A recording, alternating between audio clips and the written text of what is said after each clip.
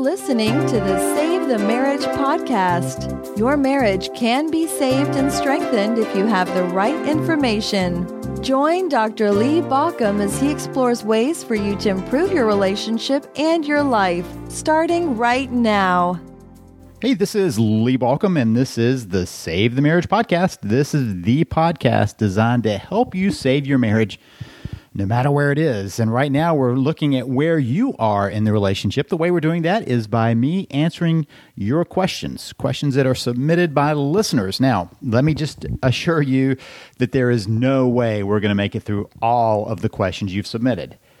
But you might have the question that others have. That's what I'm looking for, is that question that may cut across a lot of different people. Now, when I choose one, there's often others that it relates to, and that's one of the things I want to make sure, past couple of times. Now, last time I had an interview on the last podcast episode, but before that, we were answering those questions, and we were talking about infidelity, because that was a big issue for lots of people, and I went through lots of people's questions through that. So if you've got a question you think might be good for other people, I'm really looking for the Goldilocks of questions. That's the one that's just right. So there are those that are way too broad, they're too broad, and those are the ones that you might want to turn to some of my resources, like my Save the Marriage system, or you can even check out my book, How to Save Your Marriage in 3 Simple Steps. Those are approaches to saving your relationship that encompass a wide array of areas. Then there are those that are so specific that you're probably actually talking about getting some coaching. And there are ways we can do that. We do have coaching services, and I do have several online coaching programs that are ways that you can get responses to that. It just, because this podcast goes to people around the world, I want to make sure it applies to lots of different people. This podcast has now been downloaded over 3 million times around the world. So we want to speak to lots of people who are listening and make sure it applies to them. But if you have a question and you think it is the Goldilocks question of just right, then send it to me at podcast@savethemarriage.com. That's podcast@savethemarriage.com. If you aren't sure if it's right, you can always send it in, because here's one of the great things about you formulating your question. When we think in that way, we crystallize our thoughts. One of the ways that we often get clues and get some clarity on where we're stuck is by writing it down. I mean, that's kind of what I do as I'm working through my day. I start the day at the aim of writing a book, but the book helps me clarify my own thoughts, because we get so much going around us that sometimes we just need to sit down, take a break, and let that get centered. So today I want to talk about some questions about what do you do when you just can't get a foothold with your spouse for whatever reason. And what we're talking about is not how do you get the foothold as much as how do you manage yourself.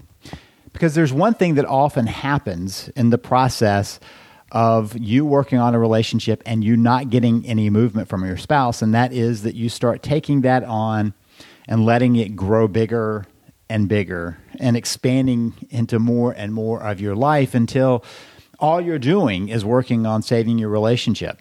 I have one person that says, I have been spending all of my money on this. I'm about to go broke doing all this.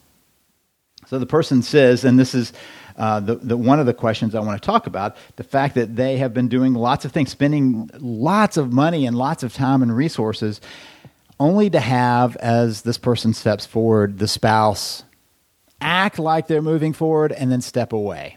And so that's the reason. I mean, it's kind of like that you almost won kind of thing, right? I mean, what keeps people gambling when every time people go, they're probably going to lose. Maybe they'll win a little bit, but the place is going to get it back. The casino is going to win it back. I mean, that's really the thing. What keeps us going back? We almost get it. We almost get something out of it. We almost get rewarded. There's an interesting little experiment they did, and I don't want to compare people to rats, but laboratory rats give us some idea. So what they put is a little lever in the cage. And so the mouse had to do something to, get to the lever, maybe go through a maze or complete some puzzle or something, get to the lever, and they would get a treat. And so if they went to that lever and they got a treat, they would do that until they were full. And then they would stop because they'd had enough. But they did the other experiment where the rat doesn't always get the treat. It'd pull the lever, do what it had to do and pull the lever, and nothing would happen. But other times they would go back and they would pull the lever and they would get a treat. So they couldn't know whether it was going to work or not. In that case, the rats kept going to the lever long after they were full. In fact, they would gorge themselves only because they couldn't count on it. Well, that's kind of what happens with us. You get a little bit of positive feedback, and sometimes that leads us to go overboard. And so as this person is writing in, there's been marital boot camp and therapy and all kinds of other things, teleboot camps, all kinds of other pieces. And so here's the thing. You say, my spouse has never been able to open up. I know that you, meaning Lee, hates zero contact. Well, about 2 weeks ago, I gave my spouse my ring, wrote her a note saying I was letting her go, moved my stuff into another room. And then you say, we don't really now have the resources to do this. So she's turning to other things, alcohol and medications and all that. So running out of options, I tried physical touch, her love language. I get no thank you or anything. So what do you do when there's no support? And so here's the piece. This is going to be true for all of these cases I talk about. There are some pieces that you want to manage and some pieces you don't want to manage. And so let's be very clear about what we can control, right? We can control our part of the equation. The danger is when we overcompensate and try to do what the other person needs to do. This happens all through our lives, though, right? I mean, we often will do this. When we see somebody, just if we could just step in and do enough, maybe they would pick up and do their own thing. And what generally happens is when we're doing too much, other people do less and less. And so part of the question here is whether you've gotten into the pattern of overcompensating. Or as I talk about it in the Save the Marriage system, whether you are doing the over work, right? You're doing more than you need to do. Are you over-functioning, which means that somebody else is under-functioning? Notice, I mean, that's the thing about functioning. There is a point when it's just everybody's functioning, doing their part. But we get into patterns in marriages where one person overfunctions and the other person underfunctions. And here's the little thing about that. Both people have to play that game. I mean, both people have to do that. So there needs to be a place where you say, okay, you know what? I'm going for these big things, right? I'm going for the big telecamps and all those things where my spouse has to step into the process. And this is a very important thing to understand. A lot of the stuff you're talking about requires your spouse to step in at some point. And so what you're trying to do is lure your spouse in. And so she acts like she's coming in and then pulls back. But it's because you've put the situation into places where there's a place for her to prove that she doesn't have to do that, right? That she doesn't have to step into it. So just kind of notice that piece. Now let's go into some other pieces because I'm going to come back around to some other parts that I think apply to everybody.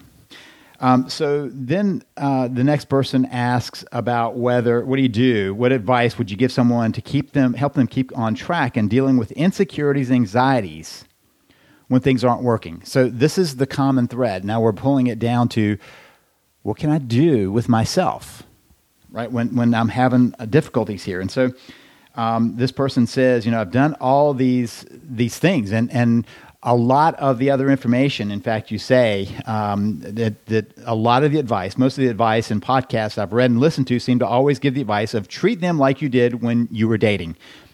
Now, I want to be very clear. I doubt you've ever heard me say that. Because I believe that the kind of the roots of our issues are buried all the way back there. Part of what happens that gets us in trouble in the present moment has roots in our past in almost every situation. That's not 100% true, but it's certainly true in relationships. Relationships that are having difficulties, the roots of those difficulties are not new. And so you can't just go back to the old place and start doing it that way again. The advice you're hearing about, just treat them like you did when you were dating, assumes that was actually working out, right? That got you to a great place, and here we are. The other thing is when you're dating, there is this thing called chemistry that is kicking off this process that is going into a haywire place in our brain that's not going to happen again. The infatuation that people feel when they're at the beginning of a relationship isn't something you can just conjure up later on by doing the same things you did early on. Biologically, there is a shift that happens, thank goodness, because if we all stayed in that dating kind of mindset, nothing would get done. So we have to move beyond that, but we have to find a way to keep nurturing the relationship. And the problem is, going back to the dating thing, that's not how you do it. That's not how it gets there. So both of these last two letters talk about the fact that there is depression going on, and what do you do about that? This one adds another piece. You say, I've been doing the love language stuff, and my spouse says, stop acting weird, and says, I'm capable of doing that for myself. So you say nothing seems to be working, and so I want to just kind of tag in that piece about the love language, because specifically I want to answer that when I talk about 3 pieces that you want to be focused on, because that's a feedback about the love language piece. So I want to clarify that in just a little bit. So the final thing you say is, what advice would you give someone like me to deal with those types of feelings and keep on track? I'm committed to working on this for my wife and my kids. And what you're really doing is you're committed to working on it for the good of the relationship. Let's be clear about that. Your kids, a divorce is difficult for kids, but they do recover. And you can't manage for your wife, right? At some point, she's got to step into that. One of the things that I try to clarify for people is you have to really take care of the relationship and not get so wrapped up in trying to take care of the spouse. If you take care of the relationship, you will, by nature, be addressing the needs, hopes, and concerns of a spouse. That's just part of it. But many times when people try to take care of a spouse, what they end up doing is taking responsibilities on for a spouse that they are not capable of doing. And that puts you in a lose situation. The other person doesn't have to do what they need to do, they should be doing, and you're responsible for it. Here's a little clue. Whenever you find yourself responsible over something over which you have no control, like the other person's feelings and emotions and emotional state and thoughts and all of that stuff, you're in trouble. When somebody says, hey, you've got to make me happy, they've made you responsible for something over which you have no control, no power. That's always a losing combination. But you can address the needs of the relationship at the same time. Okay, so then there is one more that I just want to key in here before I continue on with this. The question is about, let me just pull it up to make sure I have it, about how you face the burnout, right, or a serious depression or burnout of a spouse. And a lot of what is embedded in these questions is dealing with a spouse who has some depression. And that depression can get in the way, because depression often is something that people try to fix in a multitude of dysfunctional ways. So one way that people deal with depression is to try to cover it up. Medication, alcohol, affairs, gambling, lots of the stuff that end up being kind of an addictive process are ways that people have tried to self-medicate depression. Now, let me be clear that there are lots of other places where addiction is not about depression. So let's not go the other way. But you understand that many times people who are suffering from depression find themselves in addictive behaviors trying to compensate for that. So that's the first thing we kind of recognize, that tends to be one way that we see medication, and that we see alcohol involved lots of times with people who are dealing with depression, which, by the way, only causes more, right? Alcohol is a depressant. So when you're depressed and you add in a depressant, your sum is not going to be at a better place. Medication, especially medication that is supposed to move people up, doesn't help much. And I'm not talking about antidepressants as much here. The antidepressants don't have a great track record, but they can help some people. I always want to be clear about that. So at this point, we're talking about when people find other medications to take that are attempts to feel better. Well, what often happens is that it makes them artificially feel better in one place, and yet there is this underlying shadow of depression in another place that even makes it more of an anxiety-filled place. Then there are those who see the depression as because of a relationship issue or because of something else. So just to be clear, when we're talking about clinical depression, we are not completely sure about what causes it, but it's different than situational depression. Let's say that I'm working in my dream job and they lay me off. I'm going to feel depressed about that, right? That's because there's a situation that's attached to.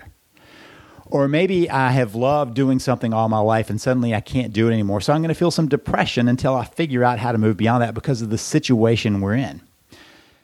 But when we're talking about actually depression, kind of chronic depression, it really has little to do with what's going on around us. In fact, I've many times had people come to my office saying, I'm depressed and I can't figure out why. I mean, life on the outside is going great. My kids are doing great. My job's going well. We're not having any serious difficulties, and yet I just feel bad. That is often a good way for us to know that there is a chronic underlying depression that is based not in a situational piece, but is more of the clinical depression that is often treated. So one thing that happens in relationships is that somebody's depressed and they go, well, you know what? It must be my relationship. So I'll get rid of that. And so when somebody's trying to work with a spouse who's depressed, you realize you're kind of pushing against that. And sometimes that's a lot like, as they say, pushing the noodle, right? It just keeps on kind of crumbling up instead of moving forward because they've got this underlying issue. Okay, so let's tie this in to what I would consider to be the kind of the three pieces that you want to notice that cuts across these questions. The first one is to make sure you have a plan. One of the ways that we can stay on track is to always make sure that if something's important to us, we've got a plan around it, because that gets us through the doldrums that are going to come in the midst of anything. That this is something that a lot of people kind of say, yeah, I've got a plan. And then I start asking, so what does your plan look like? And it turns out that they've got some thoughts. A thought is not a plan. For me, a plan A has to be written down. And B, it has to be fairly specific, like you can see, are you doing it? For instance, let's say you say, okay, well, my plan is to save my marriage. Okay, well, what are the parts of that? How do you judge that? What are the elements that you look at? If you say, my plan is to connect with my spouse, and I'm going to look at that in three different ways. I'm going to look at the physical connection, I'm going to look at the emotional connection, and I'm going to look at the spiritual connection. And under each of those, you say, okay, the way I'm going to connect with my spouse physically is A, B, and C. The way I'm going to connect with my spouse emotionally is A, B, and C. The way I'm going to connect with my spouse spiritually is A, B, and C.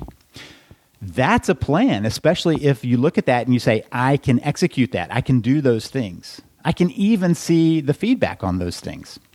Let's say your second part of your plan, which it should be, is what are you working on to change yourself? As we look at those pieces of what we're doing to change ourselves, not change our spouse, but change ourselves, then you can look at different ways that you want to grow and expand. And are they specific enough? You say, you know what? I've realized I've gotten stagnant. I used to have this great hobby. I used to love photography or whatever, scuba diving or pool playing or sculpture or painting or jiu-jitsu or whatever else it might be. And I haven't done that. And I've realized that I've lost the energy around that. So part of my plan to change is to get back into that. That's something you could manage. Or you may say, you know what, I've realized that I'm not bringing my best self physically to this. I've allowed myself to gain some weight and I'm not eating well and I'm not resting well and I'm all stressed out. So I'm going to decide to go back to exercising and eating, a better diet and getting 8 to 9 hours of sleep a night. All of those are specific things that you can then activate. So then you might look at the third area about how do you create a new path. Now, the new path that I'm talking about is how you see the two of you as being a team, a unit, right?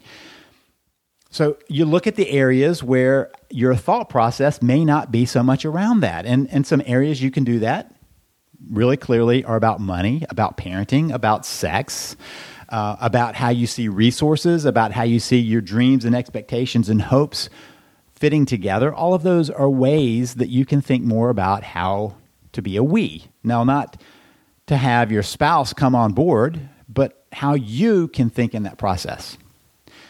So that plan, that written plan, I find to be one of the best ways of staying on track.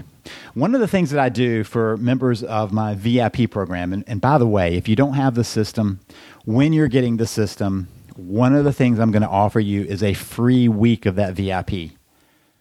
Grab it. It is the one time when you get free access for that week. And during that week, you can start using the Thrive Journal, which is a method I give for people to track themselves each day on a daily basis. In the morning, how do you want to be that day? At the end of the day, how did you do? With specific steps to fill it out. I mean, it is a fill-in-the-blank plan for how your day is going to unravel in terms of you being your best self. Another piece of that is I have a fill-in-the-blank plan. If you're sitting there going, yeah, I need a plan, but I don't have one. I don't know how to create one. Guess what? I have a template for you to step right through. All you have to do is grab that free week when you grab the system. Now, if you passed on that and you realize that you really do need some resources, maybe you didn't realize it at the time, you can still join. Just let me know about that, and you can join. In fact, you can learn more about that and even join by going to savethemarriage.com/coaching. That's savethemarriage.com/coaching. That whole page is about our different coaching services, and one of them is this VIP virtual coaching program. So that's a way of kind of shortcutting and getting going on that. Okay, so a plan is often what we rely on. I mean, if you think about that, isn't that how we manage anxiety a lot of the time? If you are, for instance, let's say you're a pilot. You've planned on what you do when things go wrong, so you follow your plan. You don't follow your emotional reactions. You don't follow your fears. You follow your plan. And by doing that, you stay on track. Part of what we're trying to do is create a place where you're functioning at a higher level because you're following what you know you need to do, not what you feel. So part of the way you can build in, and this is the second part of this answer, is to make sure you're really taking care of yourself. Self-care is important in this process because it allows you to keep going. Sometimes I watch people try to save their relationship, and they are treating it like a sprint, an all-out sprint, an all-out assault. And one of the things you have to realize is this can take a while. It's much more of a marathon, which, by the way, you should train around. You could prepare for it. You make sure you're managing yourself. I'll give you another way of thinking about it. In jiu-jitsu, one of the rules we have is that you want to manage your energy. So last night I was at a rolling session, which basically means after class we get together and we roll. And you're in this particular class, you have gloves on and a mouthpiece on, and you can lightly strike the other person. You're trying to give them some experience of being in a fight. And so in this fight sim, part of what you're trying to do is manage your energy. One of the things that I'm constantly trying to do is manage my energy, because here's what I know. If I go all out for the first, let's say, minute and a half, which is about all most people can do all out in a fight, and the match is going on for 5 minutes, I'm done long before the match is over. And what if I'm going up against somebody who is much better at managing that energy? Who's going to outlast? Who's going to win? Not because the other person is better necessarily, but because they can last longer. And so last night I had the opportunity. I had 3 different opponents who had 3 different energy levels. One person is excellent and my model for how to manage that energy level. He doesn't move fast. He doesn't move explosively. He doesn't use his strength. He uses technique, and he uses his mind to move slowly forward. And I told someone afterwards, it's kind of like if an anaconda grabs you. it's not going to be fast, right? But you know that they've got you. They're going to squeeze you down and eat you slowly, but they're going to get you. They don't have to move fast to do that. I had another person who went all out, and fortunately for me, I was managing my energy better. So at one point, when I finally had him on the mat, he looked up and he said, "So are you okay to keep going?" I'm like, "I'm perfectly fine." And it turned out he needed a break because he'd been going all out. Then I had another person who got me to use more of my energy to wear myself out, taking advantage of it at the last minute when I could no longer have the energy to keep going. Different ways of managing energy. We all have it, but we got to make sure we're managing our own, and that's the self-care piece. And I often think about the self-care piece around certain pieces. For instance, are you making sure that you get a certain amount of exercise? Something that keeps you challenged but doesn't wear you out. Are you eating well? Meaning staying away from carby, sugary food, but eating things that give you, good levels of energy. Are you resting well? Meaning, are you getting at least 7 hours, not 8 or 9 hours of rest every night, so you have the energy, you're refilling your batteries each night? Are you de-stressing however you need to? Are you meditating, or are you, finding some other outlet for your stress so that you can keep going? Those pieces allow you to manage your anxiety better, but more than that, to manage your energy better so you can keep moving forward. Now, the last piece I want to talk about is specific to the recovery process, which is that you start learning to speak your spouse's love language. It's so important. I love the idea from Gary Chapman. I had a great interview with him for several years back, but in that interview, all I was talking about were things that I have long believed, that it's such a masterful idea of speaking a spouse's love language. Knowing how they want to and most likely feel love. It's how they show the whole world that they love them. But specifically, are you speaking it to them? Because often there's a mismatch in our love language. And we just got to figure out how to speak their love language. One of the clues that we're doing it well is when it somewhat goes unnoticed by a spouse. You do their love language and they don't go, "Oh, thank you so much for doing that." Or they don't say, as was in this email, "Wow, that feels weird," right? You're doing something weird here. Stop acting that way. When somebody says stop acting that way, we know that we haven't spoken their love language well. And we need to reflect on how that is. Why does it feel forced to them? Why does it feel that we're acting some way that's different than us? Because if we're able to really hit their love language, because it speaks love to them, they shouldn't even really notice that something has changed. It's this place where you realize you've gotten by their barrier because that's just how they know to feel love. Now, sometimes we have to speak their secondary love language because their primary love language, they really have blocked from you. They really are onto the fact, for instance, physical touch. If your thing is physical touch, and you are trying to distance from someone, if they try to touch you, you're going to notice it right off. So then there's a secondary love language you're going to look for until they are more receptive to the primary love language. So when you're speaking that and somebody calls you on it, it tells you either that they have blocked it or that you're not quite right on the love language, and you want to think about that and reflect about that, and that should be in your plan. Which brings us back to that plan. The bottom layer of this is that there is always going to be some anxiety and fear about this. Why?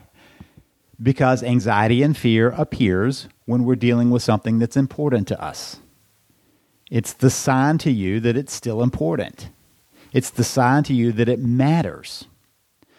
So accept that and then keep moving forward. And the way to do that is to make sure you have your plan in place. And to have some clear plan in there, in that same plan, about how you're going to take care of yourself. So if you're at the place where you realize you need to step more into this, first of all, grab the Save the Marriage system. I don't say go back to dating. I promise you that's not what I suggest. In fact, that's an area that I never have suggested. So it's not about that. If everything else has been telling you that, don't listen to it, do this. If everything else has been telling you, do the no contact thing, don't do that. That's not good advice either. But grab the system because it's built on how you can shift things by working on the connection and shift other things by working on who you are in that process. You can find that by going to savethemarriage.com. That's savethemarriage.com. And when you're there, remember, as you grab the system, grab that free week of VIP to give it a try. And if you need the VIP program, just go to savethemarriage.com/coaching, savethemarriage.com/coaching. Now, we do expect that when you're jumping into coaching with us, that you have the system already down. Here's why.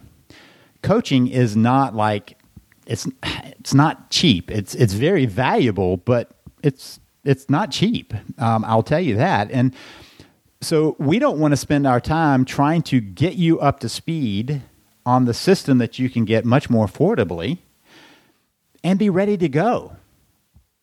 And it also gives you a very clear platform to work from. So we're trying to take the platform and get it applied to you. If that makes sense, savethemarriage.com/coaching, or if you need the system, savethemarriage.com.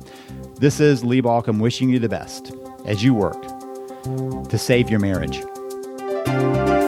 You've been listening to Save the Marriage Podcast. For more information and help, please visit us at savethemarriage.com.